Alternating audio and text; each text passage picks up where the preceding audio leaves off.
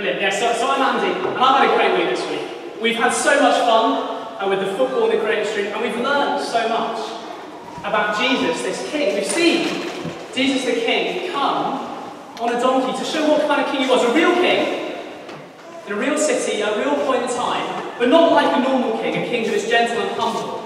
We've seen that we're not perfect, and that's the standard to be on Jesus' team. We're always going to fall short, but Jesus has a wonderful response.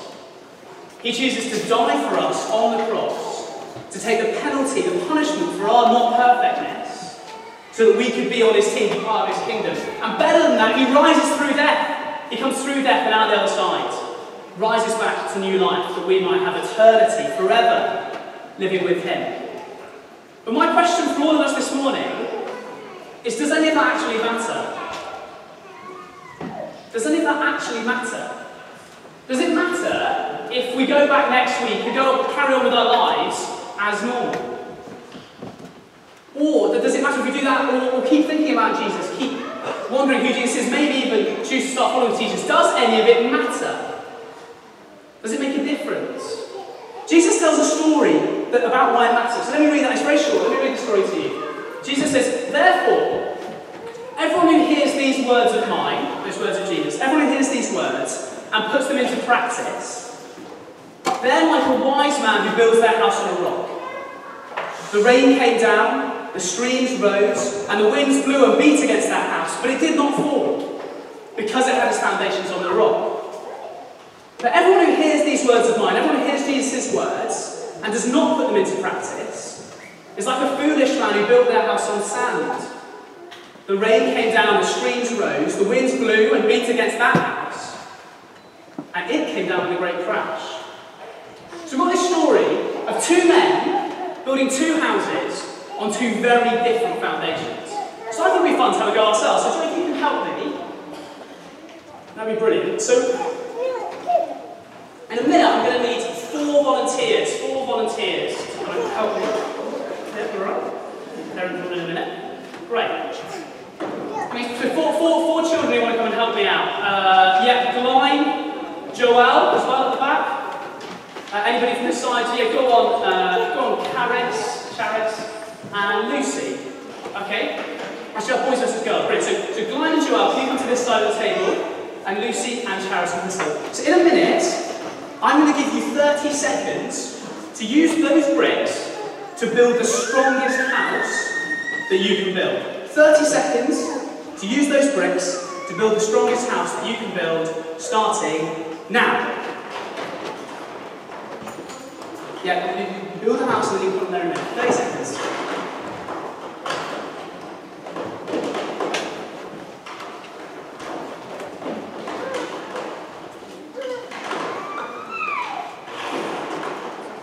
Ten seconds to go.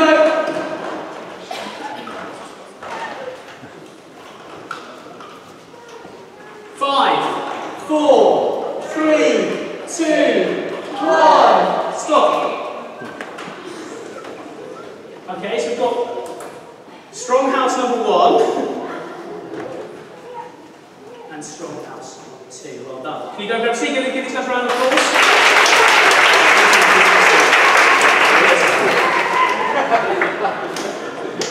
Right. So let me read the story again. Actually, sit on screen. So everyone who hears these words of mine and put them into practice is like the wise man who built his house on the rock. Okay? So if you're a child who can't see, do feel free to come to the front if you want to see better. So, what is it like building a house on a rock? Jesus says it's those who hear Jesus' words and put them into practice. It's those who hear Jesus' words and put them into practice, okay? So that means, what does that mean? What does it mean to make way for the King, to put Jesus' words into practice and to choose to follow him, to make him the foundation of your life?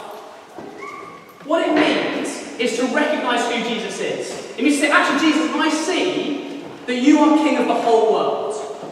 That you're totally in charge of everything, including my life. It means to recognise that I'm not perfect and I can't do it on my own. Instead, I trust, Jesus, in your death to make me right with you and right with God. in your resurrection. My hope is in the fact that you came through death and out the other side. And if you do that, if you make Jesus your foundation, then when bad things happen in your life, when circumstances get tough, when the world around you goes horribly wrong, you know that you have the King of the world who loves you on your side, with you, whatever's happening. When you mess up, when you make a horrible mistake, you know that there is forgiveness at the cross if you turn back to God. And even death can't destroy your life if you build it on the foundation of Jesus, because Jesus has destroyed death by dying and rising against new life. So your life is a bit like this, okay? Whatever happens, whatever hits it, whatever keeps on, it's going to stand. Your life's going to stand if you build it on the foundation of Jesus Christ, okay? But what if you don't? What if you choose something else to be the foundation of your life? What if you make something else your ultimate concern, the thing you're most bothered about, the most important thing in your life? What if you do that? Well, the thing is, the house, your life might well feel totally fine from the inside, okay? There's nothing wrong with the house, right? The passage tells us they built 2 houses. There's nothing wrong with the house that the guy built on the sand. You might be able to hit the walls, touch the ceiling, check the roof. The house would be totally fine. Nothing wrong with the house. The problem is it's built on the wrong foundations. So your life's going to feel fine. But then one day those foundations are going to slip from underneath you. It might be that one day you go for a trial. You go for a trial to play football at the next level, that next tier up. When they read out the names at the end of the trial to say who's been invited back, your name isn't on the list. You put everything into football and suddenly it's gone. Or maybe it's grades. In a few years' time, maybe you're going to be there, you're going to be opening that paper on GCSE day or whatever. What do I do now? Or maybe it's when you're there with your kid or your son and they read out the names of the child and his name's not on there. That's when it's going to hit. Maybe it's when you're going to ask your son or your daughter, what did you get there? That's when the foundation's going to slip away from you. Or maybe it's going to all be fine, but ultimately death will destroy your life, right? Jesus can take you through death, but death will destroy your life. So one day, sooner or later, your life's going to come crashing down.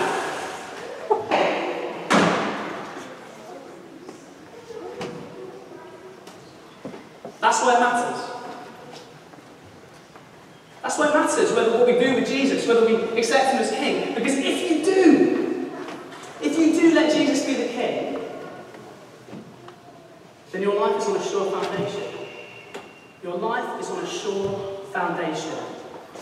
Whatever comes, you have a king who loves you.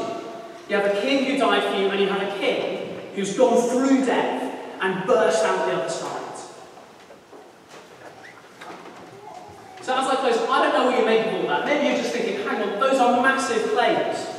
It's a massive thing to say that Jesus is the only secure foundation for me to build my life upon. All I can say today is 2 things. One, that's all I'm doing is saying what Jesus says. Jesus says, these are Jesus' words. He says the only foundation you can build your life upon is him. Otherwise it will all come crashing down. It will all slip through your fingers. But the other thing to say is, keep thinking. Keep questioning, keep asking. You might say, this little book here that I was reading from, this is called the Book of Matthew. It's written by a guy called Matthew who walked around with Jesus for 3 years and wrote down what he saw. This is the eyewitness account of what the king of the world really looks like. There's loads at the back. So you take one away, totally free. And see what you think. Does this look like the kind of king you might want to follow? And also, obviously, every Sunday we're here. This time, 11 o'clock, 4 o'clock as well. What we're doing here? Why are we here? Because we want to grow to know and love Jesus together. To learn more about him, to help each other, encourage each other in following this king, in making way for the king. Let me pray. Father, thank you that Jesus offers us a secure foundation for our life. That if we follow him and make him our king, nothing can shake us. Because we have a King who loves us, who died for us, and who will carry us through death. I pray for everyone here this morning that they would take a moment to think about whether that might just be true. Amen.